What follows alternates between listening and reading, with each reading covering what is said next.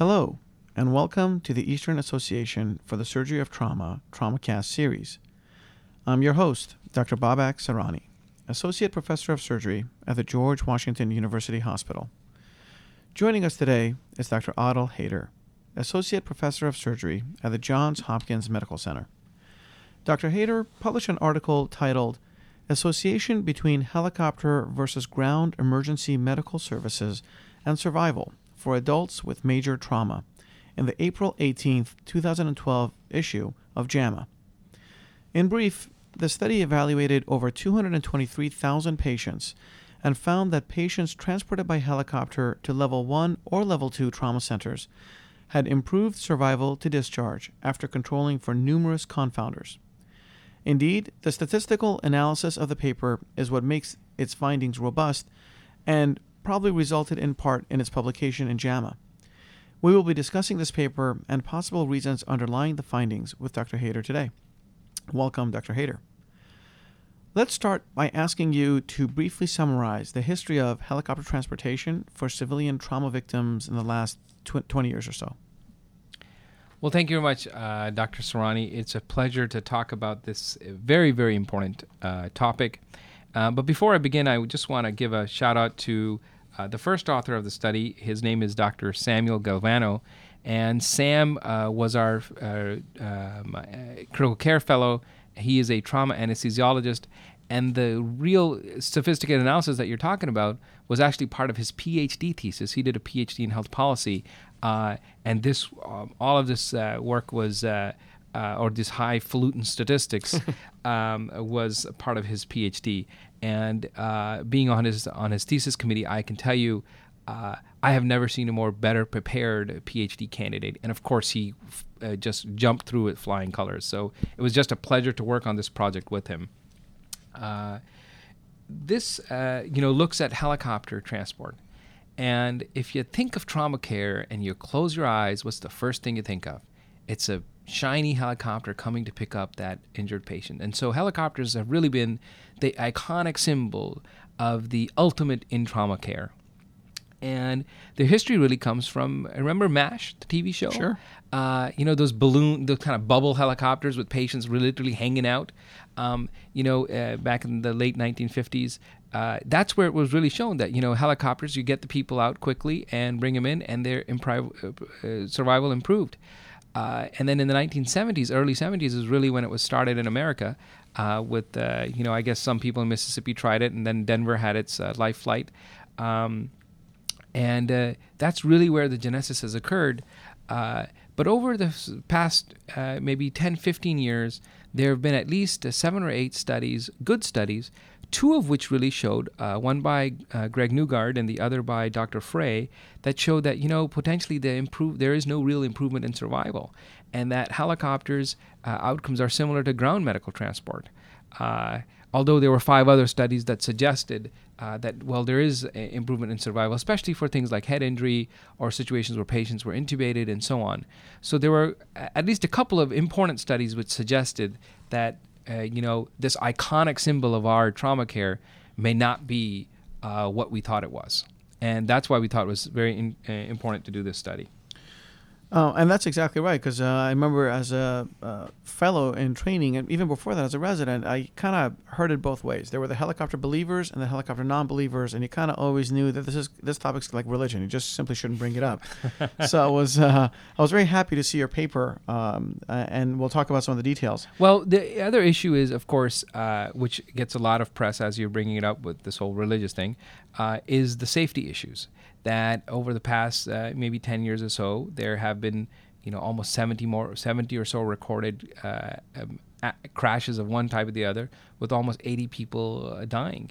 So of course there is that safety issue. I mean, when people really do put their lives on the line when they go fly to pick somebody up, and that's why the people who go do this work are really nothing short of heroes. And then, of course, there's a cost issue. I mean, this is a very expensive way to go pick somebody up. So it was very important to really understand the comparative effectiveness of helicopter ground transport versus helicopter transport versus ground transport. All right. So that's an excellent segue into your actual study. So let's talk about the study's design and how you went about doing it. Well, What this study did is that it queried the National Trauma Data Bank. And what we looked at were patients who were admitted into the National Trauma Data Bank between the years of 2007 and 2009. We wanted to look at patients who had significant injuries, so we only looked at patients who had an injury severity score of 16 and above. So right off the bat, these are patients who have severe injuries. That's who we're looking at here. And we looked at about 160,000 patients who came by ground and about 60,000 patients who came by air to both level 1 and level 2 trauma centers. And we used multiple different statistical techniques to determine that if you have similarly injured patients based on their blood pressure upon arrival, how their injury severity score, their GCS, and a host of other factors, age, sex, etc., who has a better outcome. And we found that no matter what way you looked at it, the patients who came by helicopter had a survival improvement of about 16% increased odds of survival. And just one other methodology I'll throw out there for people who have not actually read the paper is that death on arrival was automatically excluded. So you're looking at severe injury, but basically not dead. Not dead, yeah, right. Okay. Let's get into a little bit of the details of the statistical analysis, although I'm just a poor doctor with 2 letters after his name, not 3 PhD letters after his name, so we'll keep it simple. You guys use propensity scoring and multiple imputation analysis, and they really do form the basis of the analysis. Just define those. What do they mean? What do I do with that information? Sure. And thanks for bringing this up. So one of the big troubles with using large data sets like the National Trauma Data Bank is missing data. And many times we're worried about that. Now, we use data from 2007 to 2009 primarily because the National Trauma Data Standard had been instituted by then, and the data has really gotten better 2007 onwards in the NTDB. That being said, there is significant missing data in some instances, up to about 20% even in some instances. And so the question is, does that missing data impact your result? Right? Certain people who are really sick or certain people who may come by helicopter, they didn't have much missing data, but the ground people had more missing data, and so the helicopter people look better. Now, what we did is that we did this imputation technique, and what you do in there is that you, for example, have 5 patients, and each patient has 5 pieces of data. So each patient has 5 things about them that we're interested in knowing, and there are 5 patients. And suppose that there are 2 pieces of data randomly that are not there. Now, if you have thousands and thousands of patients, you could pretty well predict that based on the information we have on hundreds of thousands of patients, that one piece of missing data should be the following, should be X. And what you do is you do this, we have this great big statistical server, and we do those predictions for the missing data. And we don't do them once, we actually do them multiple times. And then we see if the results would change based on how much, we vary what we would put in that X. We vary it based on what the data historically suggests, and then we come up with trying to understand, well, if the missing data was this or was A, B, or C, what would it be? And we try to predict what the outcome would be if we had missing data or certain proportions of missing data and so on. The real key here is the way we use this analysis. We don't say, okay, well, let's try to predict what's in the missing spots and then say, okay, this is probably what it is. We don't do it that way. We actually use that as what's called a sensitivity analysis. So we do the data analysis with just the data we have. Then we do it with the imputed data set. And then we match the two. And if they both look true, then we say, okay, this is probably correct and we're going to go ahead. But if they differ, then we, on our own, stop and say, okay, well, there's missing data. It's too big of a problem. We won't proceed with the analysis. So that's kind of a thing that we've imposed on ourselves. So that second check that you just described really allows you to use the imputed data to come up to the power that you desire. Otherwise, the finding would be the same, really. Right. So yes, because if you, what happens is that you lose a lot of data without the imputed data set. So having the imputed data set really, and that's what it was really designed to do, was to help prevent loss of data, which you're losing an entire patient just because you only don't have, you have 20 pieces of data on that person, but you don't have one piece of data. Mm-hmm. So you don't want to throw away that entire patient just because of that. Now, the second thing you asked about was propensity score matching. And I know a lot of people have been talking about this statistical technique, which has really come into vogue over the past few years. At the simplest way of looking at it, propensity scoring is best in situations where there's a difference there may be a big difference in the two groups that you're really studying.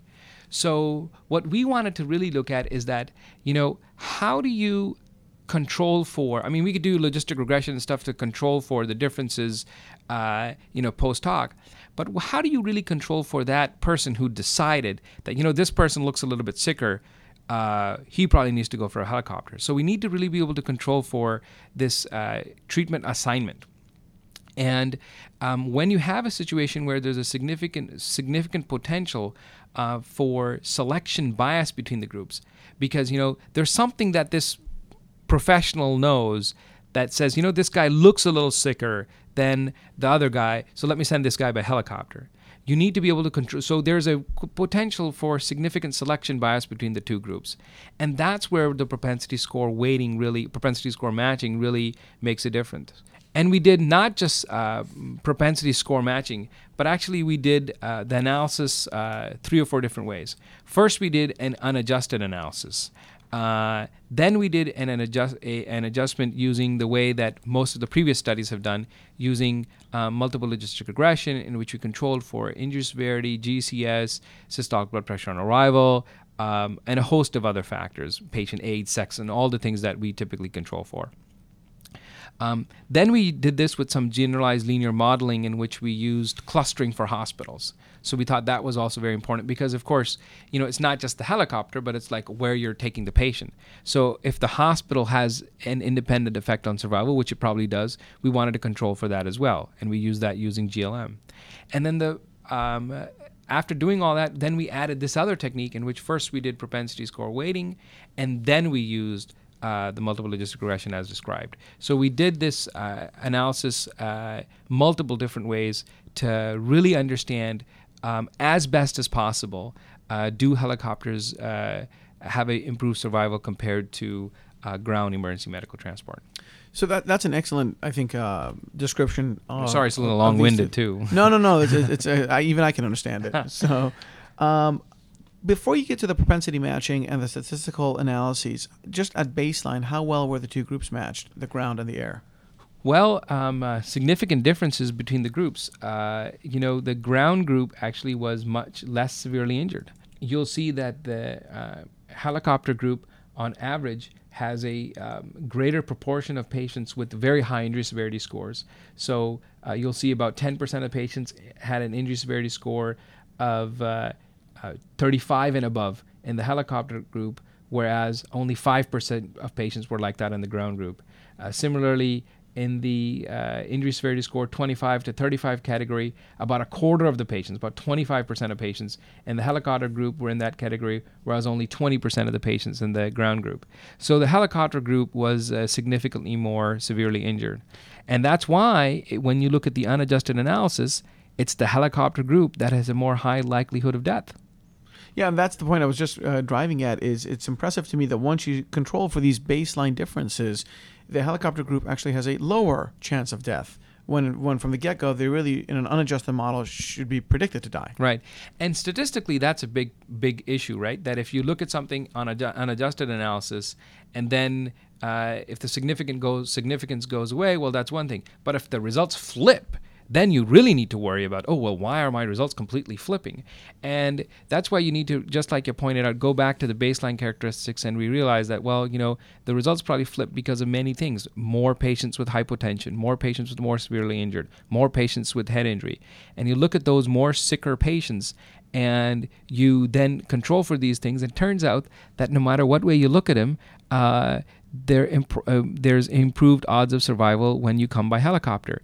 Now, the interesting thing is that when we just use logistic regression, or even when we use GLM and logistic regression, turns out that the improvement in odds of survival was about 30%.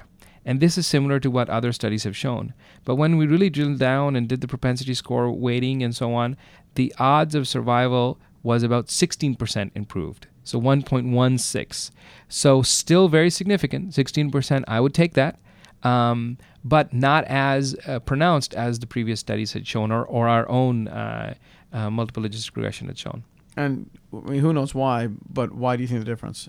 I think just because of better matching using propensity scoring. And again, because propensity scoring is probably a better method to apply in this specific situation where there's a big difference between the groups as they come to the hospital. So that's why I think it's just a better statistical technique for this specific situation. Now, one other baseline difference you found that I think is actually relevant if one wants to talk about the role of helicopters is that the ground group was far more likely to have been shot or stabbed or a fall, which is interesting, whereas the ground group was much more likely to have been involved in a motor vehicle collision as the mechanism of injury. Is that just a function of rural versus urban type mechanisms? Well, I think primarily you're absolutely right that, if you are, shot down the street in urban Philadelphia, well, it would take longer for a helicopter to come land and pick you up and take you to the trauma center. So the faster way is to go by ground, and that's why you'd see more of those in that. And then, of course, we do have to realize that it does take a while there has to be some distance for you to travel. For a helicopter to even improve the speed. I mean, the biggest thing we talk about with helicopters is speed, right? But if you think about it, the helicopter has to take off, go land, then typically we want to stop the rotors. I mean, sometimes we do these hot offloads and hot onloads, but typically you want to stop the rotors, which take a minute or two. Then you get the guys to come off. They go do their assessment of the patient, put the patient on and bring it back. So it takes a significant amount of time for all that to happen and then to bring the patient. So if you're only 9 minutes away by ground, then why would you call a helicopter? You would just go. Yeah, it's an interesting point you raised just now because having looked through a bunch of different flight records in Philadelphia, it seemed like no matter where the event occurred, it was half an hour from the helicopter dispatch time to helicopter arrival at the trauma center.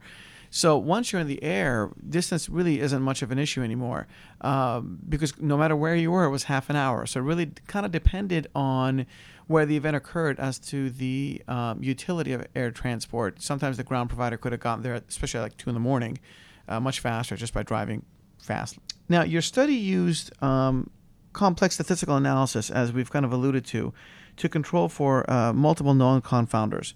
But at the end of the day, it is an NTDB retrospective trial. So what are some of the limitations of the trial? Well, you're absolutely right. This is a retrospective study, but we tried to really emulate the real situations on the ground, and that's why we've talked about the whole propensity scoring and so on. That's why it's necessary to really, if we're really going to find what works, do helicopters work or not, we really need to drill down and do prospective studies to understand, just like we're talking about the speed. I mean, is it really that at a certain distance helicopters start to become beneficial? Or is it that fantastic staff? I mean, I remember when I was in New York, it was literally the best of the best. I mean, you had to be a PICU nurse for a couple of years, and then NICU nurse for a couple of years because you had to transport the little babies. You had to be an ER nurse and so on, and you had to be it was like for pilots getting into the astronaut corps. For paramedics and nurses, it was the same thing to get on the helicopter. So is it the fantastic staff? Or is it the amazing technology? I mean, a lot of helicopters got glide scopes before other things got glide scopes. So is it great technology? Or is it speed? And which one is it? And can we do the same things in ground and improve the same things in the ground transport and maybe get the same outcomes? That's why we need to really do good prospective studies to really understand what's better. But for now, from what we know, I think helicopters seem to be doing a little bit better. But we don't know why. If it's the ground crew, it's the speed, or is it the technology? Okay. Your study then goes one step further and even actually calculates a number needed to treat. So if we accept the fact that helicopters are better In fact, you only have to transport 65 patients, according to your trial, to save one life. That's a very low number to treat. So this immediately opens up the question of how does one go about determining who needs to be transported by helicopter so as to avoid what, as you alluded to, is a very dangerous and very expensive treatment modality. So when I say 65, or this number 65 that we calculated, remember this study is biased towards severely injured patients. So we're saying 65 severely injured patients, ISS 16 and above, to save a life. So now the question is, how many patients are that severely injured who get transported by helicopter? Right now, you have a person who has to make the call. It's a life or death call. Should I call a helicopter or not? We usually err towards calling the helicopter, especially if the weather's okay and if the distance is great. We need to improve our ability to make that call. Right now, we have paper schemes and mechanisms that we make people rely on and say, okay, well, you figure out from this sheet of paper what this person looks like. The guy's still trapped in the car. You figure it out, and then you decide if you're going to call for the helicopter or not. And in this day and age, we should be able to improve on that. We need to make some investments in technology. And I'm not saying I know exactly what technology it is, but maybe there are certain things, point of care lactate monitoring, or better heart rate variability. I don't know what the right mechanism is, but we need to do some investments to figure out if we can find out who is the person who's more severely injured or more at risk of dying, and who would really benefit from having the helicopter come out. I think that's really where we need to focus on. And so you now, and also in the paper, are espousing a call for further studies. But do you think really a prospective or even a randomized trial is feasible in this field? Well, you don't necessarily have to do a randomized trial that, for some people you're going to send a helicopter and some people you won't. I mean, that would be very difficult, right? Because most of us would expect a helicopter to come if a helicopter was needed. Right. In fact, somebody was asking me the other day when this study came out, a reporter called and said, we have been told, and I don't know what the reality is, we have been told that Representative Giffords, when she was shot in the head, was not transported by helicopter. Do you think that was a mistake and they should have transported her by helicopter? And I'm like, A, we don't even know if what was really going on. B, I don't know how far that is. According to my friend who trained there, the Safeway where she was shot wasn't that far from where she was treated. I mean, I don't know what the reality is. I've never been there. So there's no way for me to comment on that. But what's important is that we can do certainly prospective studies of how things are being done right now and try to figure out where the difference lies and what makes the improvement, and then go from there to really implement policy. We shouldn't be coming up with new policies willy-nilly, And remember, there has never been a randomized controlled trial. We accepted helicopters without a randomized controlled trial because they seem to work. But we can do better than that, and we don't necessarily have to do a randomized controlled trial. I think a prospective study of helicopter transport, especially in regions where there may be differences in how helicopters are used, would be very beneficial. Well, the Maryland system certainly would lend itself to that because it's very well anchored on helicopter transport for really its history. So one last question: do you think your study then? Maybe you've already answered this. Do you think your study, as it currently stands, is robust enough to make any kind of judgment call as to whether or not helicopter transportation should be a criterion for level 1 status? It currently is not. Well, before I answer that, I just want to make a little shout out for our state, Maryland. We are very grateful that it's the state police that comes to pick you up if you are in a crash, and we estimated that to save a life, this kind of a back of the envelope calculation is about $350,000 to save a life, which is not a lot of money if you think about. I mean, it sounds like a lot of money. But if you think about hemodialysis costs about $50,000 a year. So I know it's a little bit different. That's $50,000 per year. And society is certainly committed to paying that, because we all know patients on hemodialysis can get automatic government subsidized insurance. So for helicopters, I mean, you'd get that in 7 years of life for hemodialysis. So now, of course, that's not a private-based system. But remember, these helicopters that we have, I mean, they're multi-role. and they'll do Homeland Security, and they're up in the air, and when somebody's in a crash, they go pick them up. So is that the best system, the multi-role system, or should we have dedicated private helicopters who go to pick up the patient? We need to figure those things out as well. We need to really do an economic analysis. So I think there are a lot of questions. What works? The staff, the speed, the technology. Should we have the private-based system versus the more centralized system? I think those are important questions. And then coming to the question of should it be the criteria for level 1 center? I totally disagree with that. I don't think you should, because level 1 centers, one of the criteria that we have for level 1 centers is volume. And I think if your volume comes from, for example, penetrating trauma, and you're getting that volume without having to have a helicopter, you should certainly be a level 1 center. And especially, remember, helicopters up in the air, the flight time between trauma centers, especially in urban situations, for example, we have it in Baltimore, the flight time between us and shock trauma is probably a minute. So we both have helipads, but we don't necessarily need, and we need helipads for other reasons. We need ours, but for all the kids who come and so on. But there's no reason why you couldn't have one place where all the helicopters go, and the rest of the trauma, the ground trauma, comes here. So it's just a matter of regionalizing and systemizing the system, if you will. Well, that's actually quite analogous to George Washington's Trauma Center. So we historically were in our old hospital within restricted airspace. Due to our proximity to the White House, we never had a helipad. And whereas the Washington Hospital Center, which is, I would guess by flight time, 30 seconds, gets all the air traffic. So such a kind of a combined system does work, and maybe at the end of it all is more financially feasible than having helipads scattered throughout a very small geographic area. Right.